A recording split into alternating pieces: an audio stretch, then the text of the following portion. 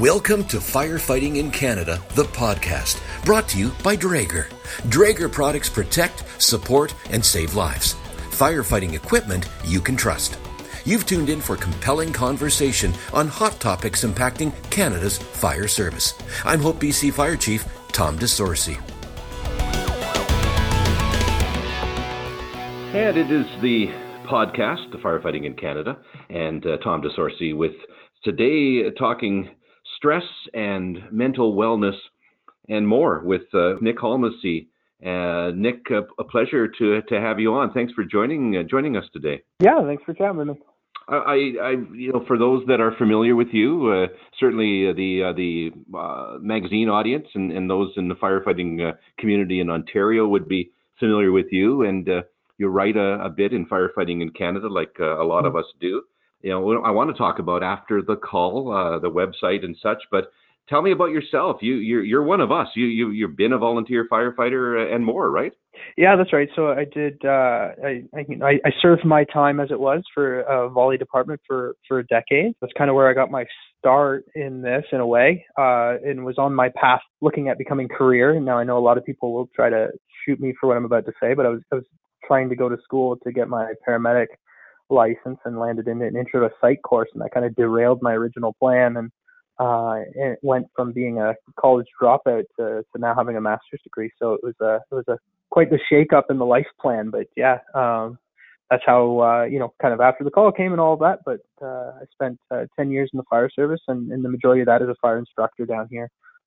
So was able to train, and being in the classroom is kind of one of my passions. What did you see back, you say 10 years in the fire service? How many years ago was that? So I think I've been out for 5 years now, so still in recovery. I go in and every now and then I get a little nip of the smell of a fire hall when people bring me in for presentations, so that always feels good. But I think 15 years ago would have been the start. I was 18 when I started. Wow. What did the young 18-year-old see in the day and say 15 years? I mean, I've been in the service for a long time myself, but what did that youngster see back then and realize that something needed to be done where we are today? Yeah, and so is the volley department. As I'm sure you're aware, we see everything that a career would, just maybe less of it.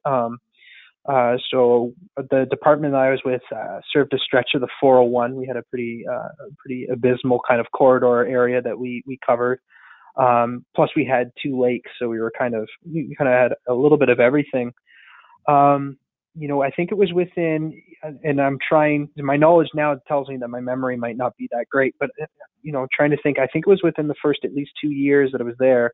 And I think within my first year I saw suicide by train.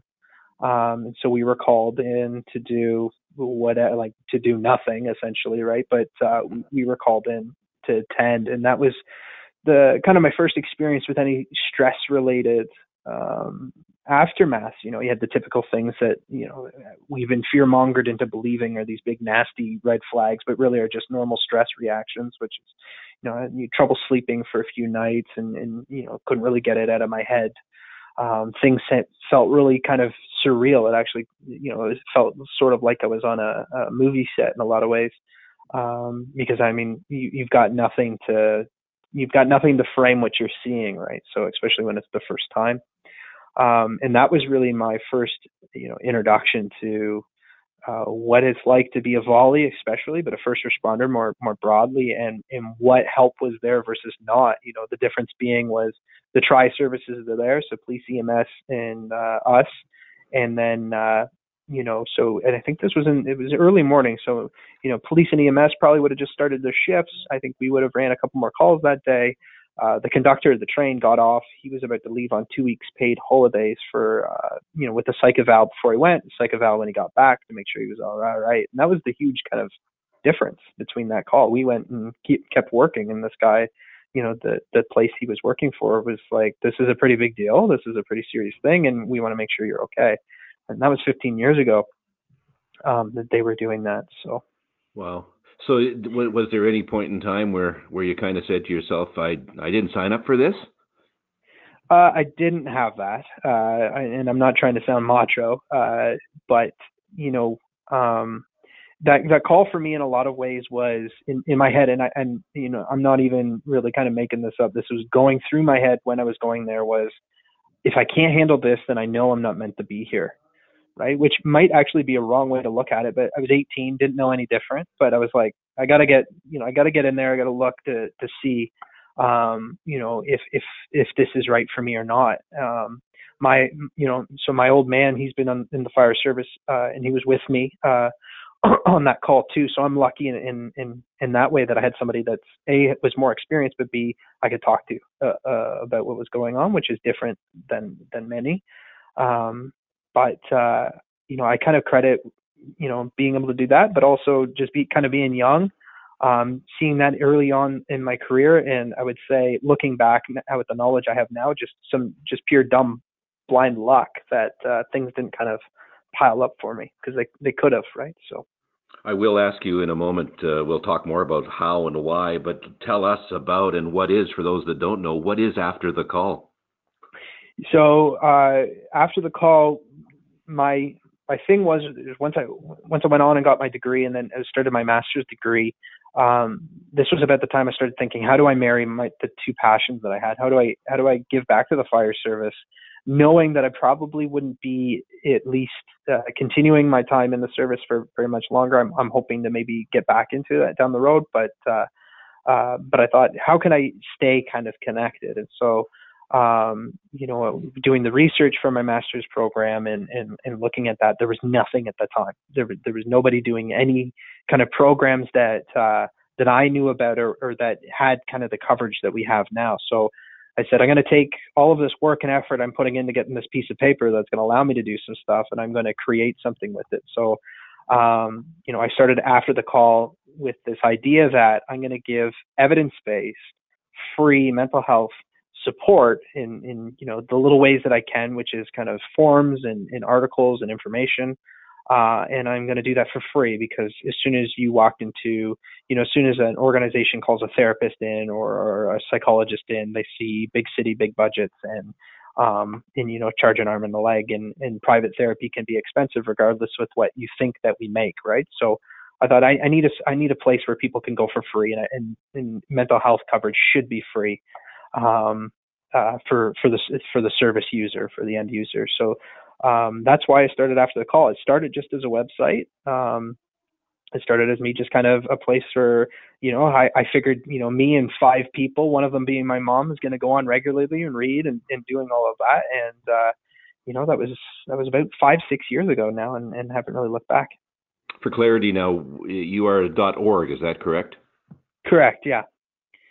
Does that change things, make things different? I'm just thinking from a technical standpoint. It makes it easy for people, I guess, at any way to sign up or get involved and have a look. But does it for the operation of it? Is it? How do you get by with? You say you do it for free. Yeah. So the website fees and all of that, I pay out of pocket, so it doesn't cost me too much per year, and then. I do what I can. Obviously, I wish you always wish you could do more, but I work a full-time gig on top of this, plus private work and all of the work I'm doing for organizations. So sometimes the website takes the back seat, unfortunately. But I got big aspirations and plans. But for the majority of it, what I got up there and keep putting out there as best as I can, just kind of keeping up with it. So usually if I put an article together for Firefighting Canada or Canadian Firefighter, that's me collecting my thoughts and kind of trying to put it in something that is, coherent and together. And, you have a good editor read over it, make sure you make some sense. And then I can take that and, I'll make that an article on the page, or make that an actionable thing so somebody can look at it and, maybe do check boxes or do quick red flag looks or something like this. But that's kind of how I make it work as best as I can. Yeah. Would you consider yourself a pioneer of sorts in this game? I don't know about a pioneer. I've been called a contrarian a lot, and Tom. So a pioneer maybe not. I think that there's a lot of people out there at this point doing the work. I think the little credit I might give myself, because I'm not fond of giving myself credit, would be that there's not a whole lot of us as front end users first, and then therapists second, right? So there's not a whole lot of firefighters or police or EMS that are them first and then the therapist second. So I think that does give me an edge. I mean, I go in and, session one, if I'm talking about my private work, we're shooting the gab and the lingo, and I don't need to learn all of this. And I also don't need to fixate on, certain death calls or certain other calls that, a typical therapist might see as just part of the cumulative plan, where I can say, well, is this a problem for you or not? And we can move on, understanding that not every call we go to is going to be traumatic just because it may be disturbing or upsetting or otherwise.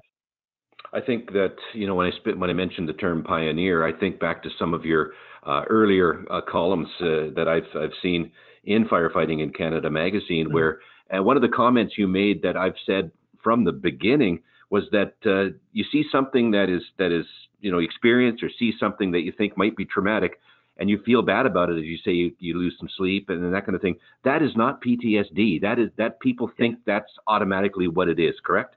100%.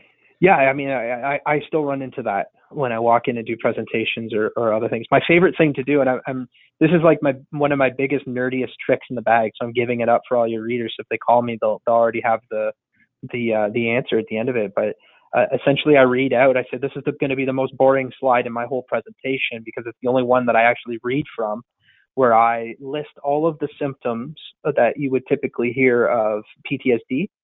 And then you get them to ask. So, they have the nightmares, and they have the loss of sleep, and we've got the intrusive memories, all of that stuff, flashbacks, and then get them to guess what it is, right? And of course, it's what I'm reading out is the symptomology for acute stress disorder, which nobody really talks about. That's not PTSD, right? And so I think that one of my biggest pushes that I really have wanted to do is just making sure that the information we're getting out there is super accurate and in line with the research. And I think that's where I get some of my maybe self-perceived pushback, but certainly where I know that I'm not kind of towing the line with a lot of other, people that are mental health advocates or even professionals for that matter.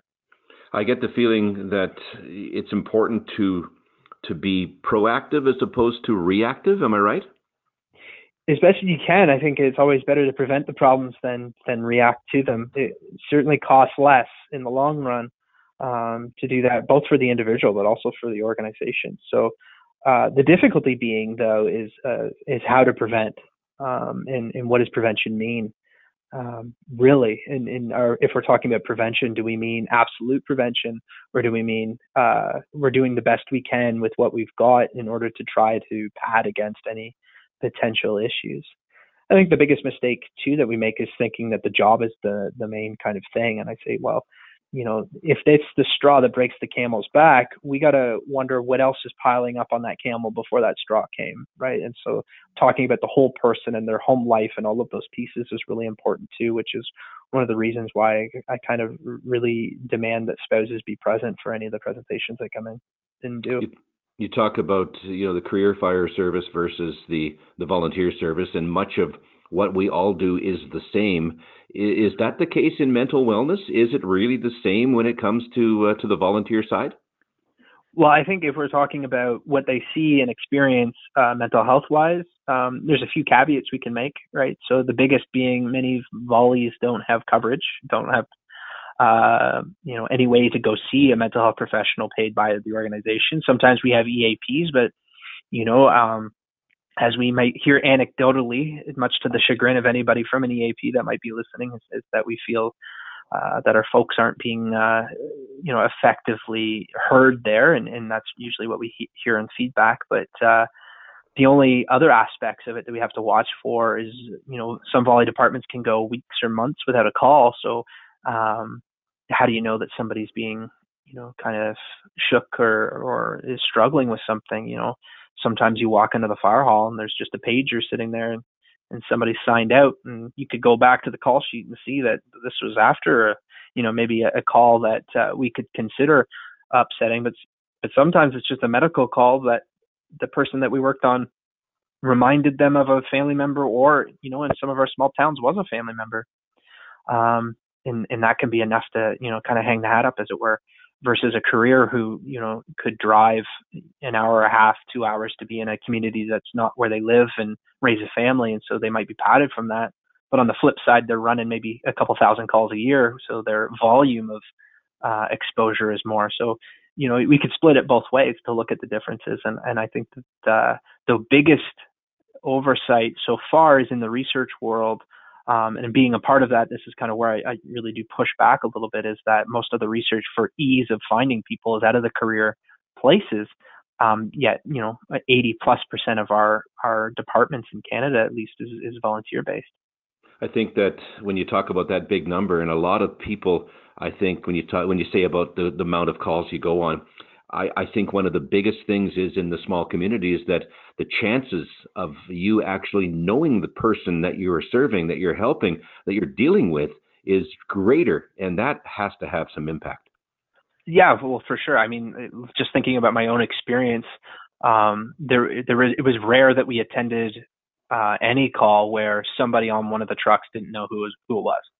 Right, or wasn't connected with them in some way, because I mean that the department I was part of is a small town kind of typical volley department, right? So, you're not responding to house number 403. You're responding to Mr. Smith's place, and Mr. Smith's connected to these people, or they're cousins of these people, or whatever, right?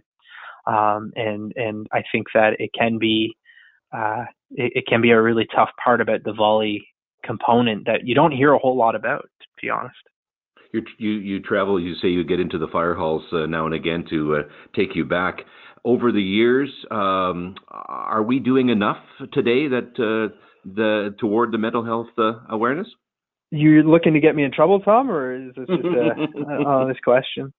So, I mean, my blunt answer is no. However, I'm trying to be careful to not look at what we have done as inappropriate or ineffective. I think the biggest problem we had was we reacted so strongly, and I think for good reason, to the kind of onslaught that we were finding of PTSD prevalence, right? And so what happened is we went super reactive, and you make WSIB or workplace only cover PTSD diagnosis. We've got PTSD prevention plan, which is a horribly named document that the province implemented, and we have all of those things, which are great, and it needs to be something rather than nothing. But I think the misnomer, and sort of getting back to the inception of After the Call, which is this idea that mental health holistically needs to be taken care of, because if we want to be preventative, then we really have to send the message that we don't want people to wait till it's the worst case scenario to get help or seek help. And I think that that's what we're doing probably the most poorly in as things go. But other than that, I think we're making steps, maybe just baby steps, and nothing ever moves as quick as you would like it to. But there's definitely room for improvement on how we are looking about things, the information that we're sending out, the education that we're giving, in all of those pieces. And I think something that's really important to me is both an educator that understands the fire world, but also somebody that understands the therapeutic world. It's how do we stop ourselves from separating those two even further, to get them more in line with each other, so we are actually talking to each other and not kind of around each other. We mentioned stress. I mean, is that too broad a term for what we deal with? Biologically, it's a good term. I think like the mechanisms are a stress mechanism, but it just really sends the message that stress is the problem, and it might not necessarily be. It's just a factor. So I think that when we look at stress, we really have to designate what we mean as kind of this distress, like this over and above a normal reaction that we would expect from any given call. How do you make that in one kind of word that sounds great and looks good on a card or a banner? I'm not sure yet. I haven't worked that algorithm out, but what we have to look at is the stress load maybe of the individual over their whole lifetime, which it poses a problem because an organization doesn't really have, other than we talk about the brotherhood and the sisterhood and the fire service. I can't speak for the other services, but we are kind of moving away from that family-like connection with each other. And the organizations seem pretty distant. You go to the 24 hours, you hear of the folks, they used to go out and grab a drink after work or hang out and do family stuff. You work these 24s and now they go home. So I think for the stress piece, we have to really talk about what do we mean by stress, because working in MVC is stressful because I got a golden hour to get this person out of here. So is working a medical call where I'm like, wishing I had more training and maybe I did go on to do that paramedic course, to, a structure fire, which I'm just being expected to work at a high level, high demand for hours on end to try to save somebody's property, all of which would we consider stressful, of course, but normal stress in amongst what we've experienced all of these years, versus the stress which people mean, which is the stress that pushes over and above. I call it the ceiling effect. So we've all got the ceiling, that stress that pushes us over and above that makes us more vulnerable to any kind of mental health related thing, and not necessarily just a disorder, because sometimes I can just be struggling or languishing with my mental health. That doesn't mean that I have any disorder or anything identifiable to go at, which then poses another problem, which is now I've got to wait, right? I got to wait till it becomes something with a name so that I can get some help. And that's the wrong message, I think. I think in the volunteer world too, the average everyday stress of life in general gets interrupted to go to a fire call. I think people have obviously the tendency to bring that stress with them to that event. Well, I think you're right, and you bring it home with you again, right? And so we call it that kind of cycle, which is if I'm in the middle of a spat with my spouse, my exit plan is the pager going off. But then how do I react or be empathetic or be free from that bias of that, that frustration and anger, and especially if it's a serious one or if it's ongoing. And then I'm asked to enter a highly stressful situation and try to keep my cool. And then that's done. And I go back home to the stressful situation where my partner or spouse or family member has been sitting there that whole time, just stewing in it. Right. So this is what I mean by trying to understand that there's more than just the job that we have to look at if we want to keep people mentally well. For those fire departments, those members that are listening today that may not, there's a lot out there in terms of choice. When you're navigating that mental wellness highway, there's a lot to choose from. And for those that maybe need some help making that decision, where would you suggest that people start?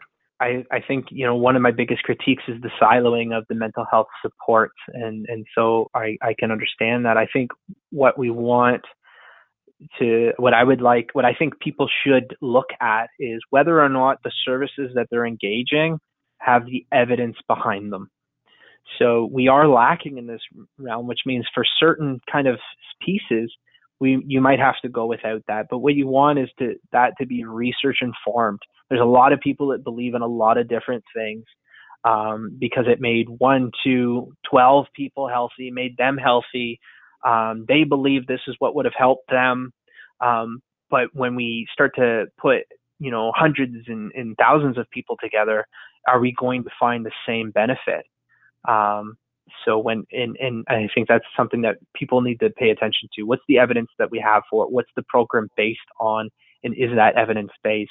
Not necessarily just best practices, because best practices take years and years and years to establish. And then by then, they could be out of date, right? But is it evidence based? Do we have research behind what we're doing here and why we're implementing this? Do we have ongoing kind of checks and balances to those pieces? I think that's really important for people to look at when they're looking at services, because as you're right, there's lots of choice, and I think the people with the loudest voices or the connections that can make these connections tend to be the people that draw the most the most traffic. And if that program's a good program, then that's okay, right? But that might not necessarily be a program that's based on any relevant evidence or programming that's research based. If people want to get more information from you personally, I believe they could reach you through the website afterthecall.org. Yeah, they certainly can. I've gotten rid of most of my social media stuff. I am on Instagram because I just like pictures of firefighters and dogs, so I just hang out there all the time. It clouds my judgment less, but they can reach out on the website. Happy to answer any questions that people may have if they're looking for any more information. If they've got some questions about any research or whatever, I'm not a researcher or anything like that, but I spend a lot of time nerding out in that field. So maybe I can point them in the right direction of where to find some more info. the biggest thing we can do is have a conversation, and I thank you for doing that with me today. Yeah, thanks, Tom. Nick Halmasi with AfterTheCall.org, and it's worth a look on the web. Thank you for joining Firefighting in Canada, the podcast, brought to you by Draeger. Draeger products protect, support, and save lives. Firefighting equipment you can trust. Visit firefightingincanada.com for more episodes.